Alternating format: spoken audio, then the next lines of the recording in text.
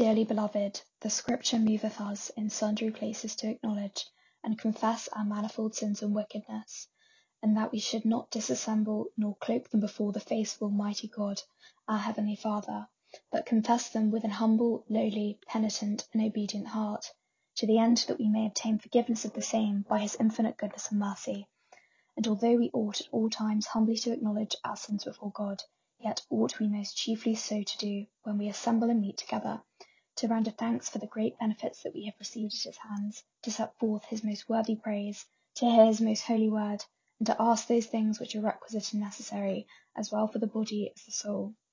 Wherefore I pray and beseech you, as many as here present, to accompany me with pure heart and humble voice unto the throne of the heavenly grace, saying after me: Almighty and most merciful Father, we have erred and strayed from thy ways like lost sheep. We have followed too much the devices and desires of our own hearts. We have offended against thy holy laws. We have left undone those things which we ought to have done, and we have done those things which we ought not to have done. And there is no health in us. But thou, O Lord, have mercy upon us, miserable offenders. Spare thou them, O God, which confess their faults. Restore thou them that are penitent, according to thy promises declared unto mankind, in Christ Jesus our Lord. And grant, O most merciful Father, for his sake, that we may hereafter live a godly, righteous, and sober life, to the glory of thy holy name. Amen. Grant, we beseech thee, merciful Lord, to thy faithful people pardon and peace, that they may be cleansed from all their sins, and serve thee with a quiet mind, through Jesus Christ our Lord. Amen. Our Father, who art in heaven, hallowed be thy name.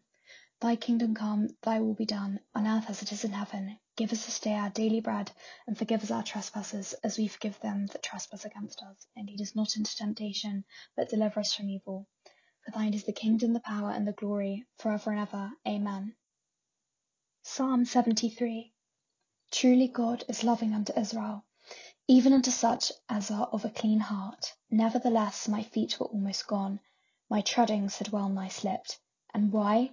I was grieved at the wicked. I do also see the ungodly in such prosperity. For they are in no peril of death, but are lusty and strong. They come in no misfortune